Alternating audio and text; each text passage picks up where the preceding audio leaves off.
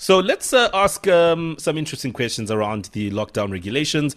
I guess for many people, hallelujah, that gyms will be able to open. So what can we all expect? We're joined on the line by Fit SA spokesperson Grant Austin. Grant, good morning. Morning, how are you? Very well, thank you. And how are you? I'm very well, thank you. Thank you for the opportunity to be on your show. Well, listen, fitness is an important part of our lives as people, and we have a great fitness culture in South Africa. It goes without saying. From your assessment, how soon are you expecting gyms to open now that regulations have been relaxed? Well, as at 4 a.m. this morning, we already started to get pictures of the Fit SA gyms opening, so they're open. Good.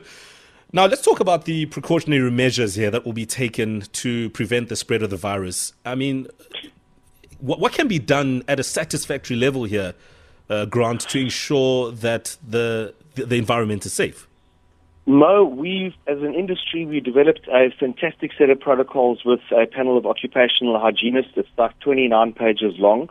It deals with everything from pre-screening emails, going out to members to advise them of comorbidities if they're over a certain age. Bear in mind that with our data management systems, we can tell the ages of our clients and that. So pre-screening letters, all the normal things arrive at the gym, temperatures taken, a register of who's coming in and who's going out for tracking. Bear in mind also that obviously our members are already healthy and got strong immunes. And in fact, in studies overseas on 1,800 gym members in Oslo, there was not one single infection. So providing you follow the safety protocols that we've set out, you are safer in our gyms than you are pretty much in shopping malls, churches, schools, etc.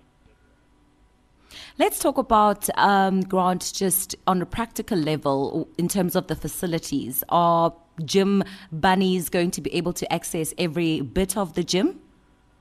There's certain facilities that will remain closed, for example, saunas and steam rooms and that kind of a thing. Then we have limitations, to apply social distancing. For example, say every fourth locker will remain open, but others will be sort of table-tied shut or shut on some basis. The studios will have limited numbers, so everybody's basically put down blocks on the floor that apply with the social distancing. Stuff like spinning studios, either they'll reduce the number of bikes or every second bike will be out of service, observing obviously the social distancing requirements and that kind of a thing. Cool. You only allowed 50 people in the gym at any given time. Does this mean that obviously there's going to be limited access to your clientele? And does that include the staff numbers as well? No, that doesn't include staff. And yes, the 50 people limit is a contentious issue because, for example, cinemas can have 50 people per theatre. So if you've got a five theatre complex, you can have 250 people on the premises. And for example, accommodation and casinos can have 50% of their floor space. So a 1,000 square meter casino can have 500 people inside it. So that doesn't make sense, and it is something that's going to be challenged. And certainly that is one of the factors that is probably, in my view, the result that Virgin has said that they cannot open right now. And it's actually not fair. It's really not fair. We can't understand how they can set that limitation. It doesn't make sense. Right, all noted. And I was actually going to ask Grant what your issues are with the new regulations, but I'm glad that you've brought that up. Let's see what happens over the next couple of weeks or months. We know sometimes these things can take a while to resolve. But thank you for your time, and I guess happy gymming to everybody.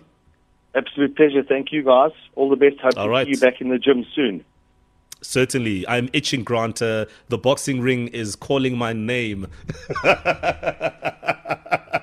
It's telling me to come here, my child. Grant Austin from Fit South Africa, just talking about the gym. Are you going back today? Were you back this morning? We'd love to know. You can tweet us, #TheMorningFlavor.